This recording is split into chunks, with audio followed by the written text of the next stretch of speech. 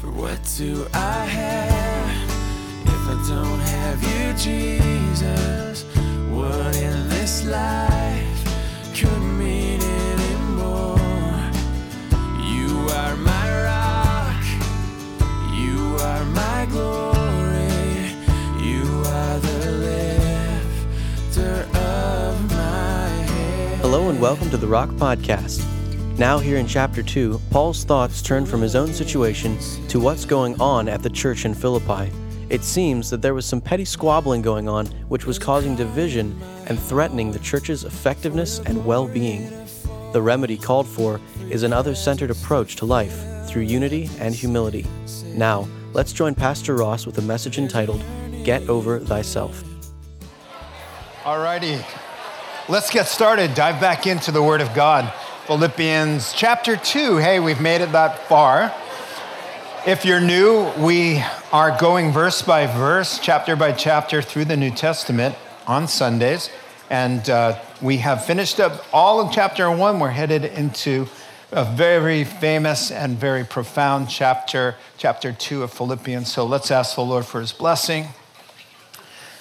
Now, Heavenly Father, just these life-changing truths this morning in Philippians chapter 2, just precious passage that can just impact our lives for the good in so many ways. Father, it's one of the hardest things, the greatest challenge to do, and yet the most important quality to have is listed here that will either make or break us. So, Father, give us ears and open hearts, and let your work begin by our openness to receive the word of God and to put it into practice. In Christ's name, amen.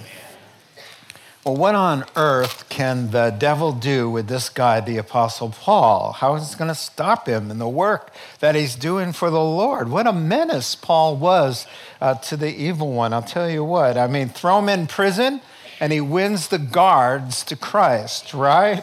Lock him up and he starts to write letters, which turn out to be part of the New Testament.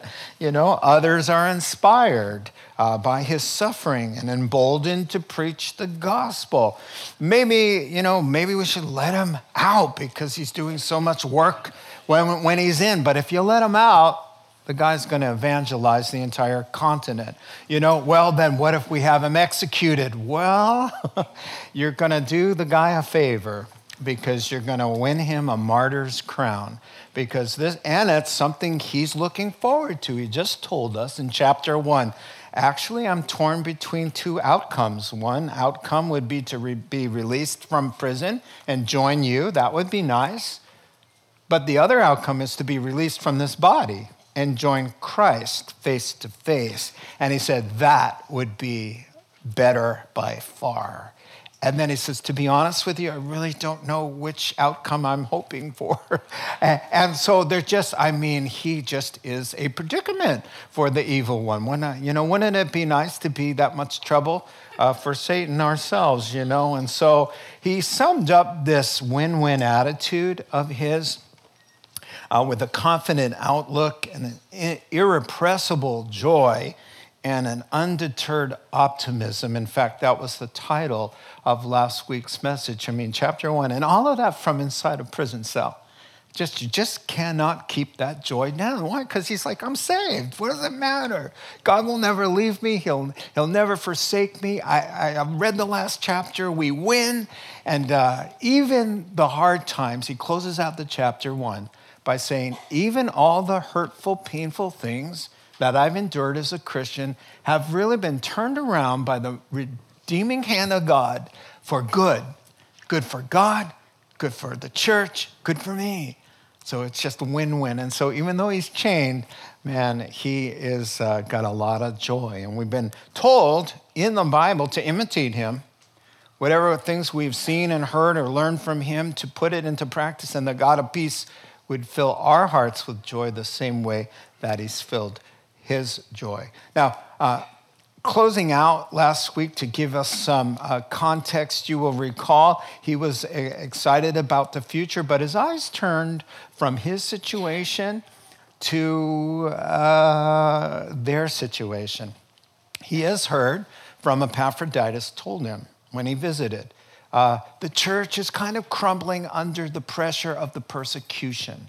The persecution is getting to them, and they're squabbling, they're bickering, they've got some petty offenses, there's some divisions, there are people not talking to each other. The church is divided, Paul. And so he's going to turn from, here's what's going on with me, to an exhortation. And how did he start it? He said, whatever happens, conduct yourself in a manner worthy of the gospel of Christ. And now he's been telling us what that means, that every Christian, no matter what happens in our lives to people we care about or to us as our life unfolds, right?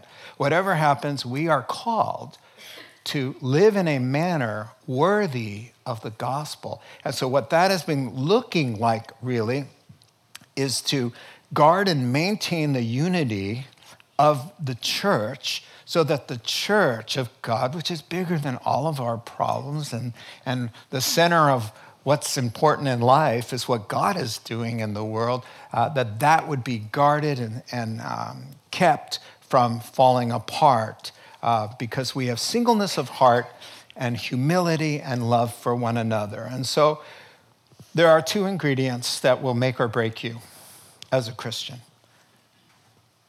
Humility, right? And unity. Unity in a family, in a marriage, a oneness, right?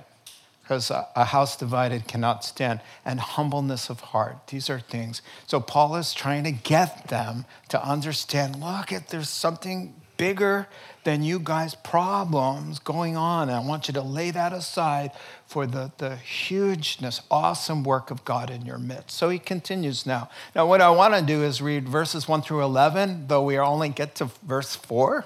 But the context is important, all right? So you'll see why as we take a look at this.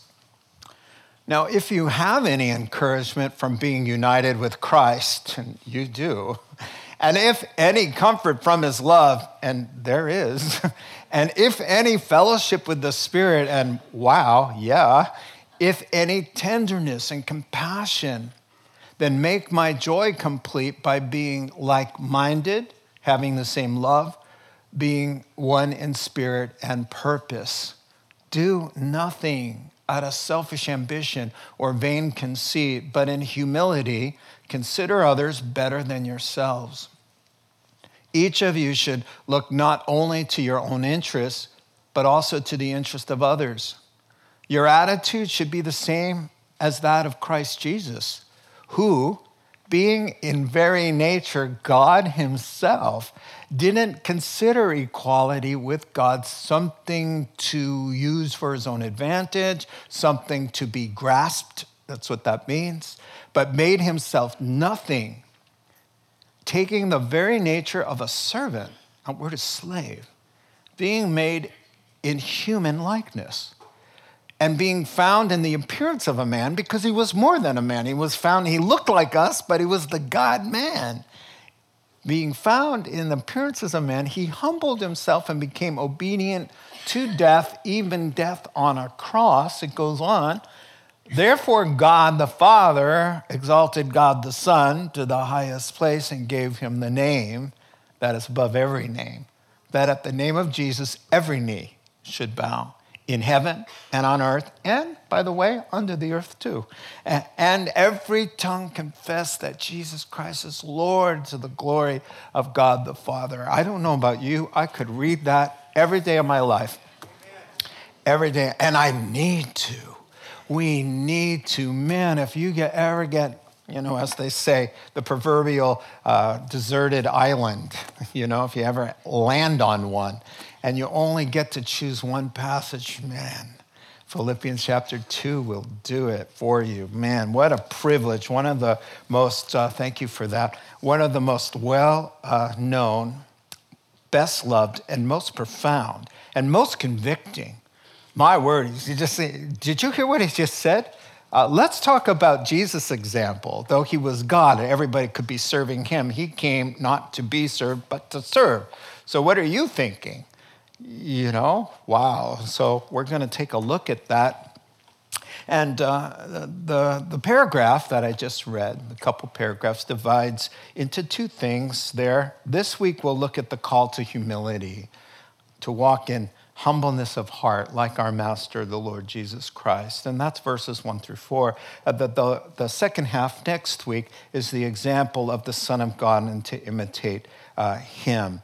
And so today's focus 1-4, I'll just show you, this is our text for this morning. It divides quite nicely, it's verses 1 and 2 are going to talk, he's going to motivate his listeners because it's such a difficult task and it's so crucial what he's going to ask, right? It's so important, but so hard to do that he's going to have to inspire you to want to do it, right?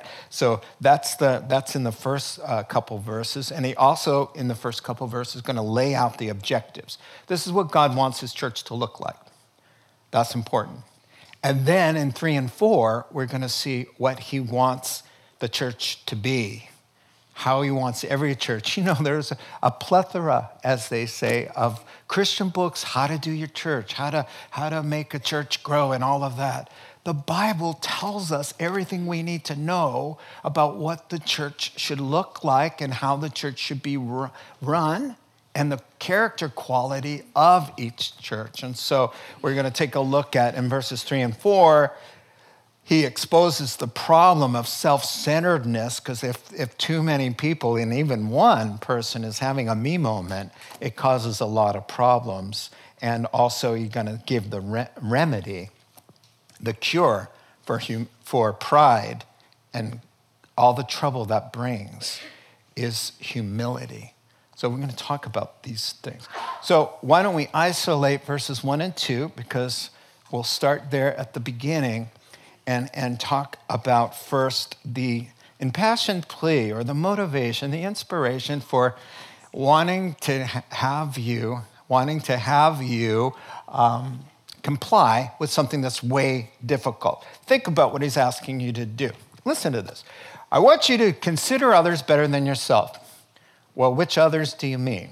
Right? That's the first thing. And how often would you like me to do that? Not to make everything about us. To think of ourselves as everyone else's servant. To live others-centered. 24/7. Yeah. Now, it would be one thing if he's saying, hey, for the weekend, it's your wife's birthday. Could you make it all about her for a couple days? He's not saying that. He's saying, this is the way I want you to live, that everybody else in the room is better and more important, more significant than you are 24/7, Monday through Friday. No, Monday through Friday. And then you get weekends off. And that's the problem. Yeah, there's no cheat days. Okay, I'm having a cheat day. All right, yeah, I know, that's not going to work. And so, yes, I read that. When I read this, I just go, like, that's ever going to happen without a miracle, a full-on God miracle to make me constantly 24/7 about the other person. Yes, it's you. You're the important person to highly regard and esteem them above ourselves. That's just impossible. And when the disciples heard Jesus preaching, they would just roll their eyes and go, well, then who?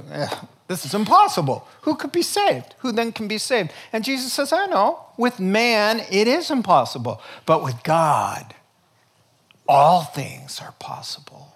And so this, instead of disheartening you, it should encourage you to what? Press in closer, be filled with the Holy Spirit, spend more times on your knees. Live as a full-on, sold-out Christian, because there's no other way to do this. And by the way, these in the Greek, they're in the emphatic. That means they're commands. They're not suggestions. They're not options. Hey, if you feel like it, if you're having a good week, if you read your Bible, it'd be nice to be other-centered. He's not saying that. He's saying, I don't care if it's raining or not raining, good weather, bad weather. When you're up and when you're down, this is the way to live. And it's a command just like the 10.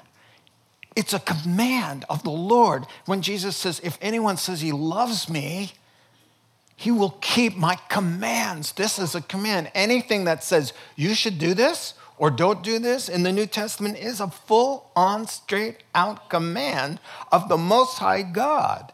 We need to just start to let that marinate in us a little bit. And so here are the commands, and thankfully we have the Holy Spirit to help us. He who commands enables. Remember that.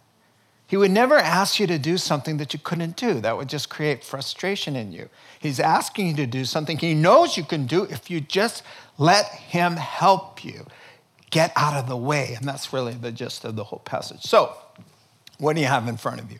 You have kind of a short list of all the benefits of salvation. Posed to you as a rhetorical question for the purpose of saying, if you've benefited in all these ways in your Christian salvation, you have a moral obligation to comply with what I'm about to ask you. That's the point of this first verse of such a torrent of love and eloquence, an impassioned plea. I beg you, listen, he says. He goes on to say, listen, are you saved? Well, I know you are, but are you saved? Is your spirit joined with his spirit? Are you being transformed from glory to glory? Are you going to heaven? Do you have eternal life? Are all your sins been forgiven?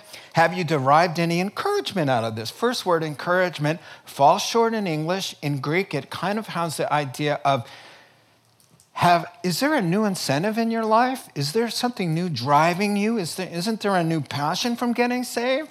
A passion that says, hey, I want to do right. I want to help people. I want to love people. Has that happened or has it not?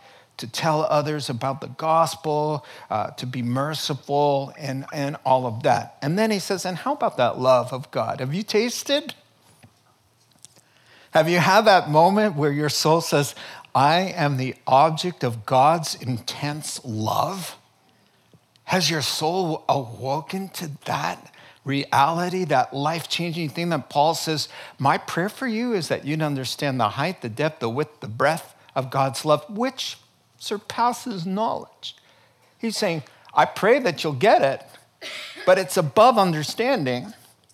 But let us do our best, and the Holy Spirit will help us to kind of catch it. We'll only fully know it when we're out of these limited bodies. If you've got the love of God, has it slapped you around, slapped you to reality? Then if you are saved, you are joined to Christ, you have the comfort and encouragement and tenderness of the Holy Spirit living on board. Why can't you get along with each other? That's what he's going to say. He's going to say, if this is true and you say it is, and I know it is, then this should result. Not only because you have an obligation to your Lord, Lord, Lord, why do you call me Lord and don't do what I ask you to do? You have A, an obligation to your Lord. B, is there love, tender mercies, comfort, compassion? Is that in you? Well, it better be, or you're not saved. Because in the heart of the Savior beat all of that. And if he says, I'm in you by the Spirit of Christ, if you've been joined to love, if your soul's been knitted and fused to love incarnate and compassion, the verb in the Greek, splanchnizomai, means to tear the gut. And it's only used to Jesus whenever he says he had compassion on him and touched him. It means it ripped his heart. And he's saying, so if that's in you, as you claim it is, then you ought to put that into practice. If you are a Christian, be a Christian. And that means in the pews when you don't get invited to the party and when someone looks past you and says something rude or someone you think someone looked at you funny or somebody likes a certain kind of music that you don't like or all of that stuff. Is it the love of God stronger than those petty little differences? He's asking the question. True or false? Have you experienced his love? And then he goes on, and he says, how about the fellowship of the Holy Spirit? That word means sharing. Has God shared his essence with you on the inside? That's what happens. When you get saved, you open your heart. You don't just start doing good deeds. Oh, I can't do this, I can't do that. That's not a Christian. That could be a Buddhist. That could be a Buddhist. But a Christian opens his heart up, and in comes the Holy Spirit who listens, 2 Peter chapter 1, who shares with us the divine nature so that we can live for him and escape the corruption that's in the world. So what he's saying is he's given you the divine nature, not so that you can call things into being and abuse it like televangelists teach you. He's shared the life of God with you so that you can be other-centered like Christ, so that you can be the slave in the room who washes dirty feet, so that you can do the job nobody else wants to do, so that you can sit there and say, I'm going to look up to everybody in the room. They are more significant than I, because you can never do it without the shared life of the Holy Spirit. And so what is he saying? He's saying, have you experienced that? Well, yeah, I know you have. So he's really saying, since you have, and you claim to have, and I believe you have, then here are the objectives. Then you'll want to look like this. And here they are. I'll just pull them out of verse 2 for us to look at. There's 4 of them. Like-minded, same love, one in spirit, one in purpose. Listen, everybody knows the truth of this in the world. Sports teams. You know, coaches teach, it's not about 2 guys who are glory hogs. It's about everybody with the attitude, I'm going to make someone else look good. I'm going to set someone else up. I'm going to be an assister, right? And so that's how the team wins, right? And families and marriages, we know that we have to come together. We can't, the 2 shall become one. It's when the 2 remain 2 that, people start calling lawyers, and so that's not a good thing at all. And so these 4 things right here are listed. And now the request really is that everybody get on the same page because of being connected to Christ, because we essentially are on the same page. So it's a reasonable request to make us together as one. We have a Savior in common. Think of the things we have in common. Our rescue, everybody in this room was headed for hell, every last one of us. Deservingly so. We were dead in our sins. We were disobedient. We were by nature children of wrath, just like the rest. We have this in common. And one day, because of his kindness and his mercy, and this is what we all have in common in this room, that Christ, in spite of us, softened our hearts, convicted us of our sin, and we cried out for the Lord. We could have one by one, each person in here, and we all recognize this. We have the same story. I was blind, but now I see. We have the same destiny. We're going to heaven. We're going to share eternity together forever. And the same way that we all got saved was what? The cross of God the Son, bleeding, his blood applied to our souls. We share the blood of Jesus. That's what separates us from the rest of the world that stands condemned. Our sins are paid for by the blood of Christ, and everyone in this room who's going to heaven is not saved because you were better than anybody else, but that you're a recipient of the blood of God shed on your behalf. Shouldn't that unite us and make us bigger and then all the things that divide us? And so that's what he's saying. So here's what he's saying. He's saying, so we set our minds on the same thing. We go about it in the same love. We accomplish it by the same Spirit, and we're all working toward the same goal. What's the goal? That's bigger than all of our differences, because this is a diverse group. I mean, I have the vantage point of looking at you. I know your stories. Let me tell you, there is massive diversity going on in this room. Massive. In ways you can't, layers and layers of differences. And yet, he says, that's the glory of the church. The church are called ecclesia, the called out ones. So he calls out this massive diversity of humanity. And then he says, this is what? You're knitted together by the same Spirit for what? Reverencing Jesus as Lord. Loving God with all of our hearts, obeying his commands, growing in the faith, defending and preaching the gospel, strengthening the church and reaching the lost. That, my friend, is way bigger than whatever gripe you have about anything.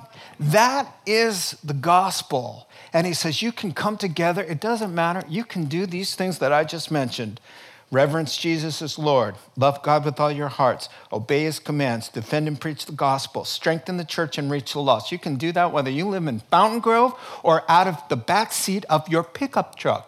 It doesn't matter if you're white or black or green. You can do these things. It doesn't matter your taste of music or how you think the church can be run. You can lay all of that aside and say there's something bigger going on here than my personal opinions, my offenses, my struggles, and who I don't like and who I do like, and all of that. It's about the glory of God and his work. The world is going to hell. All around us, our beautiful nation falling apart before our very eyes, our hearts. We don't even recognize our own country anymore. What happened? The Bible says that's exactly what was going to happen before in a twinkling of an eye, in a trumpet call, that we who are alive and remain shall be caught up away unawares. And then the end shall come. And we're busy bickering about who invited us, who didn't. Well, I'm never going to talk to them again. And if they think that I'm going to serve in, children's ministry anymore, well, let that, sorry. Right? And the whole world just going off the cliff while Satan says, oh, look at her. She doesn't like you. She never has. She thinks she's better than you. All right? And pushing all your buttons so that you either drop out or you come and you cause a problem or you go on Facebook. God help us all. Before you post anything, let a friend who's not involved read it and then tell you to delete it. All right? Because you'll be so happy. Even politicians can't figure that out. Do not tweet that. Afterwards they have to retweet or untweet or detweet. Just don't tweet. Maybe that's the answer. Okay, so you got the motivation, right? You got the motivation. Do this, he's saying, because you're saved and because you're connected to Jesus, I want you to do these things. That's how the church works. Everybody together, we're all on this. We've laid it all aside for the one important thing. And then he says, and by the way, it would top off my joy. That's what the word means, to complete my joy. He's saying, Paul is their founding pastor. They love him. And he said, by the way, first of all, do it because you're saved. Do it out of the love of God. But by the way, if you want to top off my joy, all I need to hear in this prison is that you're loving each other. You got each other's backs. You've laid down all your differences. The two little factions that weren't talking to each other, they're talking to each other. They had a big potluck. Everybody's happy. If I heard that, oh, man, it's like the Holy Spirit just topping me off because I already got joy. I'm connected to Jesus. But, the little bit that's there, if you just want to overflow me, then if you guys get your act together, man, what a blessing that would be for me as well. He's just saying, listen, something big and beautiful is happening. Bury the hatchet and not over each other's heads. Yeah, I'll bury the hatchet, all right. Settle your differences. There's something bigger. It's called the cross of Christ and the salvation of the world. Okay, moving on now to 3 and 4, our last part. All right, so he exposes the problem to unity by saying selfishness and pride and being absorbed with self is always the problem. And then he gives us a remedy for that. Let's read it again. You can't read this too many times. Do nothing. Nothing's a big word.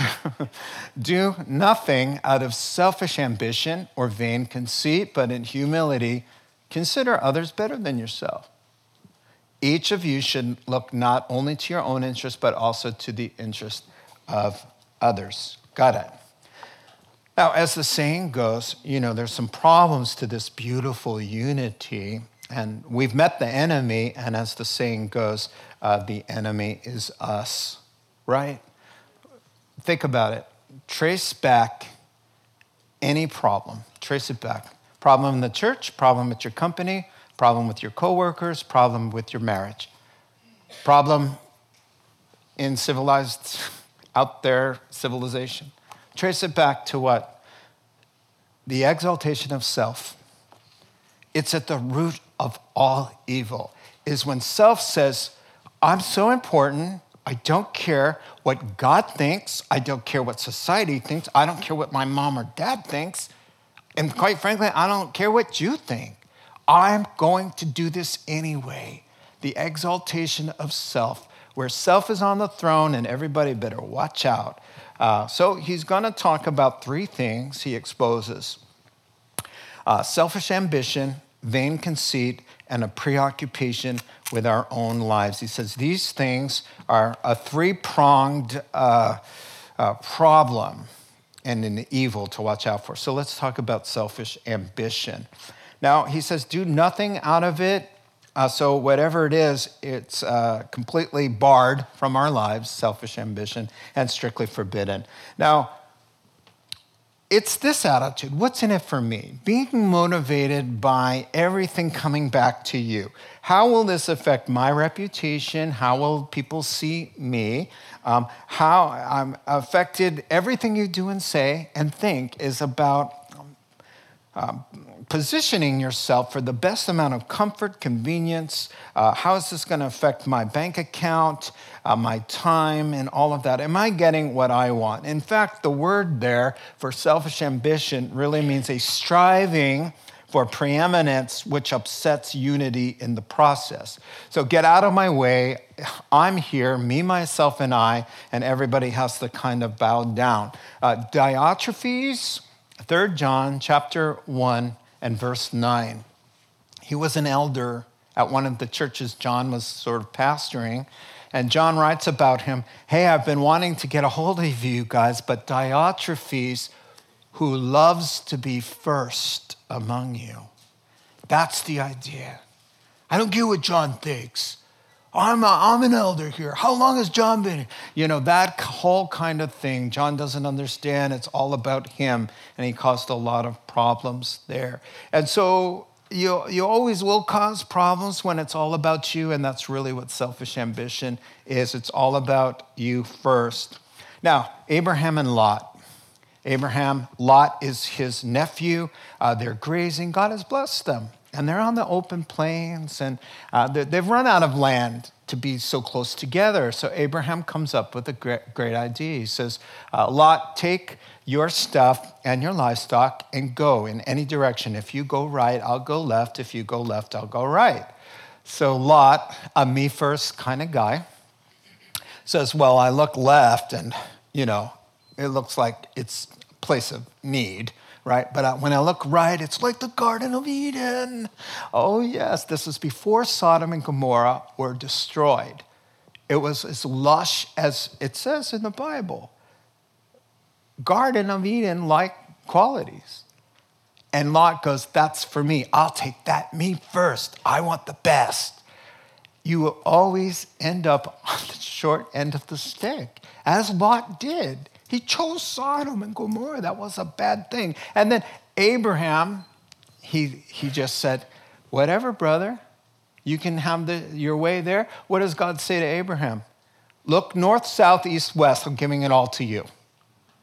That's how God is. When we defer to others, when we refresh others, when we give way, when we serve, he comes from behind and he says, you put me first, all these things will be added to you. He who refreshes others, he himself will be refreshed. Give and it'll be given to you. Those are 3 scriptures back to back that says the outflow. Be a person of outflow, and then you're making room for God to bring the blessing in. That's how life works. It's not the way our natural inclination is, unfortunately, and that's why we don't leave room for God to do anything, because we're full of ourselves. We're not giving. He wants us to be in giving mode. Selfish ambition. Now, you know, I've told this joke before, but I'm going to try it again. It's hard to be other-centered, but here we go. 2 guys meet, and they go to Outback after a hard-fought soccer match. They're hungry, so they ordered the biggest cut of meat they could find. It was porterhouse, by the way. Now, the waiter returns. He's got one platter, and he's got both the steaks on it for some reason. So one was visibly much smaller than the other one. And so he sets it down, and one guy proceeds to serve his buddy. So he grabs the smaller steak, puts it on a plate, and shoves it in front of his friend. And his friend goes, "Seriously?" Wow. And the guy says, "What's your problem?" And he goes, "You picked the smaller one, and you served it to me. Man." And he goes, "Well, what would have you done?" And he goes, "Well, I would hope that I would have chosen the larger one and given it to you." And he goes, "Well, see, I have it. So praise the Lord. Let's eat. What's your problem?" See, I needed to tell it again because that one went better this time. All right, listen. You've heard of the Holy Trinity. Let me introduce you to the unholy Trinity. Me, myself, and I. Do not go there. Do not worship at that altar. Oh, you will be sorry. Life is not intended to be about you. It's about God. And when you make it about yourself, you've inverted the universe. Something terrible is going to happen. And it's wanting the bigger portion. It's wanting the best seat. It's wanting the easier task. It's wanting the lighter load. It's wanting the most convenient time for me. It's wanting all the credit. It's wanting everything to go your way. It's wanting it to be all about you all the time and in every way. And may the good Lord help anyone who doesn't cooperate with your ambition to make yourself the center of all things. And all God's people said, a mandatory amen. Oh, I'll tell you what, nothing slaps you around like the Bible in such a good way. I call it chemotherapy. I mean, it goes in and it makes you queasy, but it's killing all the bad cells, You're going to come out of this alive if you let the word do its work. Amen? Let's move on to vain conceit. Doesn't that sound fun? Here's what I wrote down here. I wrote down, what took down the devil will take you down too. The thing that transformed Lucifer into Satan can't be much good for us either, right? This is how he felt. Strictly defined, what is vain conceit? Vain conceit, overinflated estimation of one's own importance. It's exactly the opposite of a command in Romans chapter 12 and verse 3 that says, "Do not think of yourself more highly than you ought, but with sober judgment." What does sober judgment mean? Sober judgment means to consider the greatness of God and the puniness of ourselves, the holiness of God and the depravity, the wickedness in our own hearts, and the vulnerability and the proneness and the potential to do. You may not have committed the worst sin, but you're fully capable.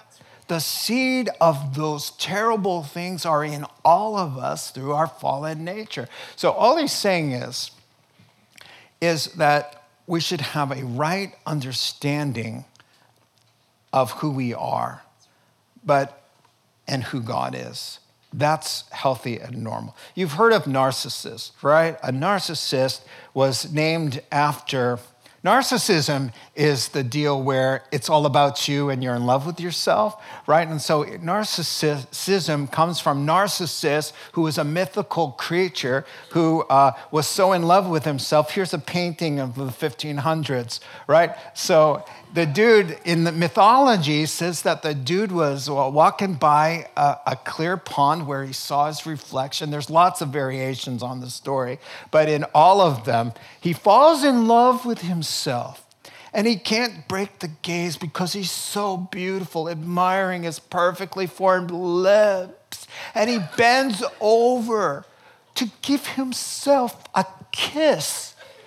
And he can't figure out to pull his mouth out of the water, and he drowns himself in himself. Wow. Just let that rest upon us all. You say, that's ugly. That's ugly. Don't be that way, the Bible says. And so, no one models that better than Lucifer. Listen to how he fell. Your heart became proud on account of your beauty, and you corrupted your wisdom because of your splendor. So I threw you down to the earth. I made a spectacle of you, exposing you for who you truly are. Ezekiel 28. Isaiah finishes the story. Listen to this. Speaking of the devil, he says, how you have fallen. You see, when you exalt, there's only one way God deals with you is to bring you down. He'll say that later. How you have fallen and said in your heart, I will ascend to heaven. I'll set my throne above God's. I will rule over the stars in the heavenly hosts. I will climb the highest heavens, and I will make myself like the Most High God. That is what exaltation of self does in all of us. Even when we do, we're saying that we are the Lord of our lives, and I will do in this moment as I please because I am Lord. Oh man, we are never more like the devil when we are full of ourselves and fall in love with ourselves and have an overinflated opinion of ourselves. And that should keep us all from this kind of sin. He's the poster child for selfish ambition and vain conceit. What did Jesus say? Listen to this. For those who exalt themselves, they'll be humbled, and those who will humble themselves will be exalted. A spiritual law that God says is knitted into the fabric of this universe. When a human being will get full of themselves, puffed up, that word means puffed emptiness. When you do that and exalt self, God says it's like a beacon to God's heart that is calling out for God to humble you in mercy, to put you in a better place for yourself. And he will bring you down every single time. And listen to this. All of you, clothe yourselves with humility toward one another, for God opposes the proud. Anybody here want God to oppose you? That sounds terrible. Yeah, well, how are you doing today? Well, God's opposing me. He's thinking of ways, how can I oppose this guy? Because why? Because you've exalted yourself upon the throne that he must reign upon. He says, God opposes the proud but shows favor to the humble. Humble yourselves, therefore, under God's mighty hand that he'll lift you up. I much prefer that direction, amen? But it means that we first humble ourselves. And so, he goes on to say here, don't be only preoccupied with your own needs as well. And we're going to talk about that. And so just remember, nothing good will come of being too much of you. John the Baptist left it. They tried to say, hey, you know what? Everybody's going to Jesus, leaving you in the dust. Where are all your friends, buddy? And he says, that's the way it should be, because he must increase, I must decrease. That Jesus tried to tell us, lose your life. Lose your life for me, then you'll find you. Don't find yourself, hey, I found myself, and leave your wife and kids and find yourself. He says, dude, you just lost everything. Lose yourself for my sake, then you'll find yourself. This is just, we have it backwards, and it takes the Holy Spirit to help us get it right side up. And so the Bible says there's a better way, and here comes the remedy. Here are two things: adjust your attitude and amend your behavior. This is the remedy for it's all about me syndrome, all right? So first of all, but in humility, consider others better than yourselves. Each of you should look not only to your own interest, but to the interest of others. Okay, of course, it's always adjust attitude, then adjust behavior. That's the way it goes. Change your mind about something, and it'll affect the way you behave about that person. So what he's going after here is for us to have humility. What does humility mean? What is it? What is it not? It means lowliness of mind, and again, we've already defined it. It's a proper understanding of the glory of God, his greatness, his amazingness, grace and mercy, contrasted with our own weakness and sinfulness. It's just proper. Listen to me what it's not. Humility is not self-loathing, it's grace-loving. It's just not about thinking about yourself so much. It's thinking about others and the Lord. That's what humility is. It's healthy. It's attractive. It's not I'm a terrible person, I'm a failure. That's not humility. That's some other problem. Humility is attractive. Jesus said, come to me. You'll like the experience because I'm gentle and humble in heart. In other words, you'll be set at ease by coming to me because I'm not all about myself. I'm not in there critiquing you and judging you. It's safe to come to me. Come to me because I'm humble. It's safe. It's a safe zone for you. So it's really a winsome, attractive quality. You ask questions about the other person. You don't monopolize the whole conversation. Stop and think about a recent conversation and who did all the talking. Do you pause and keep deflecting it? And how about you? And how did you celebrate the day? Oh, tell me more about that. Do you keep hitting the ball back as fast as you can because you're other-centered? Or you keep loading the next story to make it all back about you again? That's not humility. That's that selfish ambition thing. Just to be about other people. Just pause in the car. The next time you're stuck with somebody, I didn't mean that bad. You're stuck with somebody. You're enjoying each other's company. Just pay attention to the meter of your conversation. My word, I can't believe how many Christians talk too much. Now, it's my job to talk too much.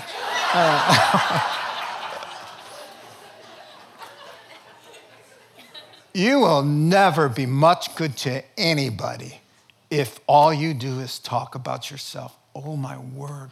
Pause. Ask a question about the other person, please. I learned this the hard way. I learned from my wife. My wife is really good at that. She's more introverted and it comes naturally. She likes to get the other person talking. If you know Barb, she'll always ask you questions. She'll bat it away from her, and that's what about that. I had the other problem, right? And then one time she had to take me aside early in the marriage and say, we had two introverted people come over for dinner, and that made me nervous. Because when you're quiet in my house, it means you're mad, right? That's how I grew up. Nobody's talking, someone's going to get smacked. So it said, I like to talk. Okay, yeah. And so they left, and Barb took me aside early days, like 25 years ago, and said, you've got to learn how to be okay with the silence a little bit, but to keep asking them questions. And so if you've ever been around me, I like to ask questions. I do. I mean, I fall short, okay? I know that, sometimes I'll do more of my share of talking. But, like I said, that's not my fault. Okay, it is my fault. I'm working on it. All right, so, yeah. It's not that false thing, false humility. Oh, that you can't take a compliment, please. It's okay to say thank you and praise the Lord because you know that there'd be no use of a compliment if God didn't bless you, right? But that fake thing, he's not asking you to be fake. This fake thing, oh, my wife can't really cook, or they do this thing in Japan. It's called false humility. In their culture, they say, they apologize when you go over the house, and I lived there 4 years. I saw a lot of this. I'm sorry that my wife is such a poor cook. And then I asked a Japanese friend, why are they all saying that? Do all Japanese women have trouble in the kitchen? And he goes, no, that's a Japanese thing we do. It's humility to say, hey, you're important, and my wife can't cook to the level that it should be worthy of somebody like you. And so we all say, we apologize for my wife's bad cooking. And my wife looked at me and said, don't you even think about it.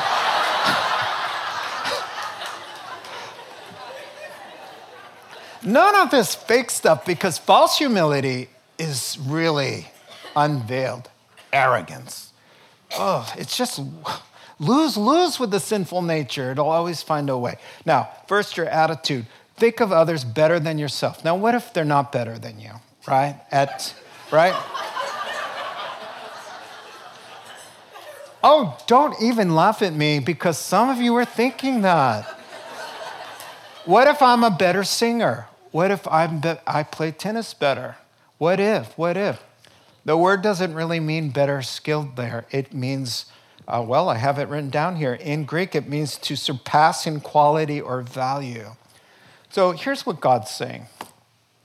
I've got a little mental strategy for you. Let's play a little game.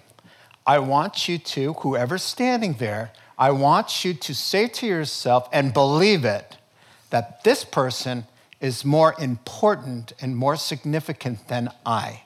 So, for example, that'll change the way you listen. It'll change your body language. It'll change everything. If you're thinking that person is, if you're a sports fan, let's pick Steph Curry. He was the MPV. Did I get that right? No, MVP. Yeah, all right. I've got dyslexia, okay? No. He's a cool guy. I guarantee you, he walked in here and he's trying to chat with you. I guarantee you, you're on him, you're engaged. You're like, yes, because you value him and he's significant. He's rich and famous and he's a Christian and he was MVP and all of that. Yeah, he was. I guarantee your attitude and everything about that conversation, you're on, right? He says, exactly.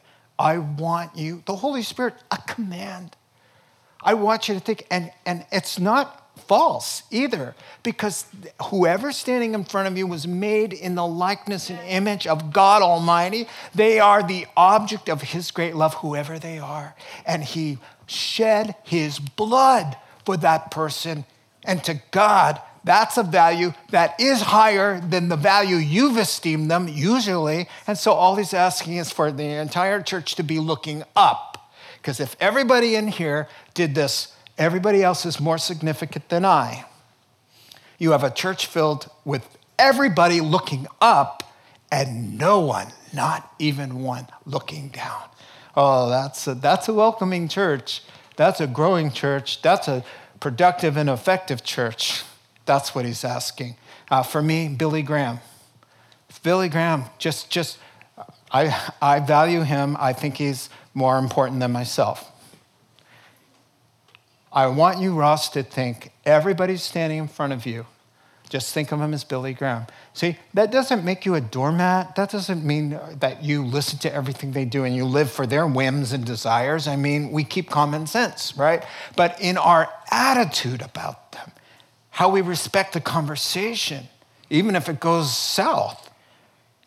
If it's Billy Graham and it's going south, I can still deal with the situation, but I'm going to do it differently because of who he is. And that's what he's asking. Treat everybody like that. And I had somebody in my office and he was speaking rudely to his wife. I said, dude, you would never talk to my wife, who you don't even know. If you met her in the lobby, you would never use that tone of voice. But you're talking to your wife, you're not treating her like better, more significant than yourself, but down. Sometimes we just treat other people so much better than the people that really matter in our lives. So he says, think of them, esteem them higher, and you'll find your behavior changing. So he says, listen to me, it's not wrong to take care of your own needs and interests. Doesn't have a problem with that. In fact, he tells us we ought to be responsible citizens and all of that, and care for our families and all of that, right? But he does say it doesn't end there. You have a moral responsibility and a commandment of God to be about your brother's business in the sense of, listen, in your sphere of influence, listen, according to your means, and when the Spirit prompts you in a situation, you can't just run around and meet everybody's needs. It's just not going to work. But there are moments in your day, and you know it, and I know it, right when God says, hey, maybe you could do something. Maybe you're part of the answer here. That's the moment when he says, it's not just about you. It's about the person I put in front of you that happened to be in front of the grocery store or happens to be at the coffee bar at work or wherever that need is. He'll light you up if you're listening and saying, God, I want to be like you, doing the thing that nobody else wants to do or taking care of them. Just don't stop thinking about yourself. Oh, it was a murderer, in the first one at that, when the Lord said, what's wrong with you? Where's your brother? Something's gone bad. I tried to warn you, Cain, just do the right thing and everything would go well. Well, where's your brother? What am I, my brother's keeper? This verse says, yeah, you got a responsibility. You got a responsibility. I'm telling you what, if you're depressed, if you're ever struggling with anxiety, I'm not talking about chronic. I'm talking about we all get down. Listen, I'm telling you what, get out of yourself, get out of your mind, and do something for somebody else. Go on an email writing campaign to encourage people. Hey, Mom and Dad, I just want to tell you how much you mean to me. You know, sometimes I took you for granted, You'll get out of you. You will bless them. I'm not just talking about parents. Start looking around at people. There's a big world, a big need. Get out of yourself and you will find the Holy Spirit ministered health to your mind and joy to your soul, because life is about not receiving. Jesus said, I'm the Son of God. I didn't come to receive, to be served. I came to give my life as a ransom away, and you'll be blessed if you follow my example. Let's pray together. Heavenly Father, we just thank you for your great love in these challenging words. God, help us all. Help me. Help us as a church. Lord, we're so blessed.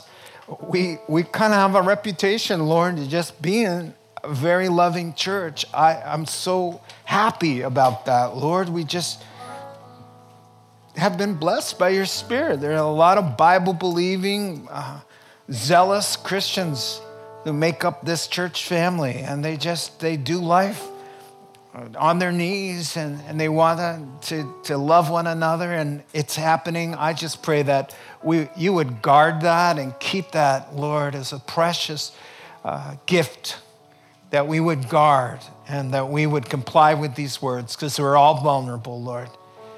And help us by the power of the Holy Spirit. In Jesus' name, amen, amen. Let's stand, closing song. You have been listening to the Rock Podcast.